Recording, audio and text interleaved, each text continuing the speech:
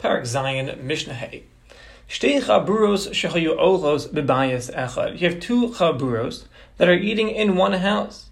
Each one, kol chabura al shulchan acher. Each chabura, each group is on their own table.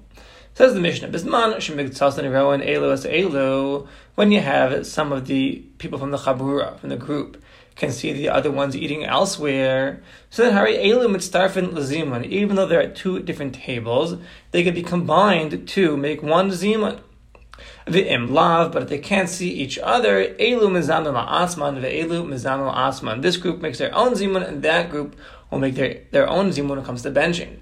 Kol chabur mizamenet la'atzma. And the Gemara explains that if there's a shamish, let's say there's a waiter who is serving the two tables, so even if they can't see each other, the two tables, harihim mitztarfim, they could also make one zimun because they get connected through that waiter.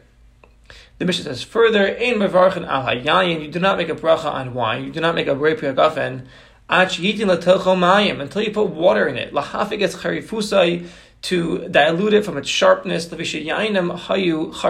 wine those days was very, very sharp. Divrei Rabbi Eliezer, this is the opinion of Rabbi Eliezer, who holds shebeloy meziga b'mayim, without diluting the wine with a little bit of water, and you cannot even make a bracha borei pri hagafen on the wine. You got to make an eitz like you're eating a grape, because it's so strong. If you don't dilute it, it's like eating a grape, and therefore, if you want to make that hagafen and not a ha'etz, be sure to dilute it with some water. The Chachamim say mivarchen. No, you make a bracha borei pri hagafen even on wine which is not diluted with water. Chacham argue. However, Moedim Chachamim, the Chacham will agree to Rabbi Eliezer, Bekoshel Birkas Hamazon, when it comes to the kos of benching. She'ein mevarchem alav aj yitin l'toch hamayim, that you shouldn't make the bracha on it until you put water in it. Shtei mitzvah min ha-movchar, should be a mitzvah min ha-milcha, make it super special, that even though it's not really necessary to dilute it anyway to make it a very special mitzvah. And you'll find many people do dilute their wine with water for this very reason. That concludes Parak Zayin. Let's go ahead and start Parak Ches. We're moving right along. Almost done with the Masechta over here. Okay. Parak Ches, Mishnah Aleph.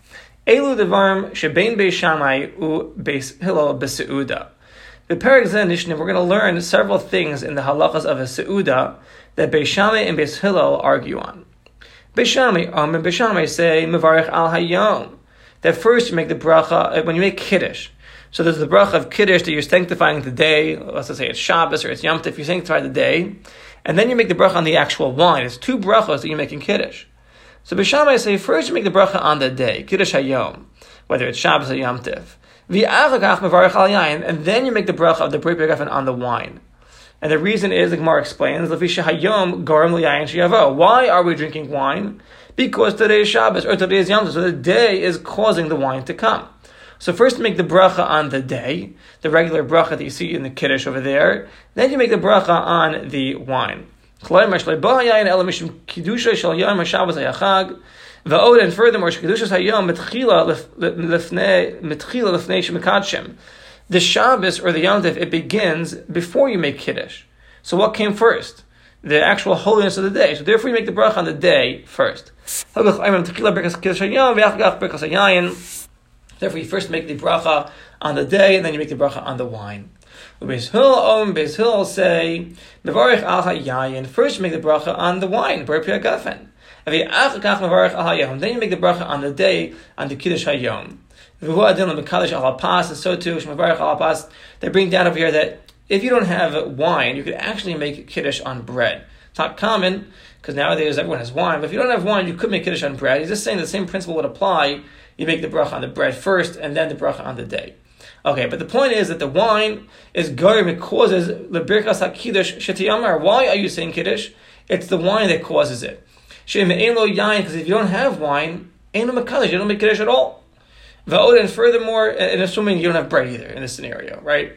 And furthermore, birkas hayayin tadira, the bracha on wine is more tadir. It's more common that you make a bracha on wine.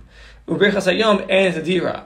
How often do you make a bracha on Sukkot or on Pesach? Even Shabbos, right? It's 52 times a year, but still, you make bracha on wine a lot more often. And the general rule is, tadir ve'ena tadir kodem. If you have something which is common, something which is not common, the common thing comes first. Different Beis Hillel say first make the bracha on the wine, then make the bracha on the day.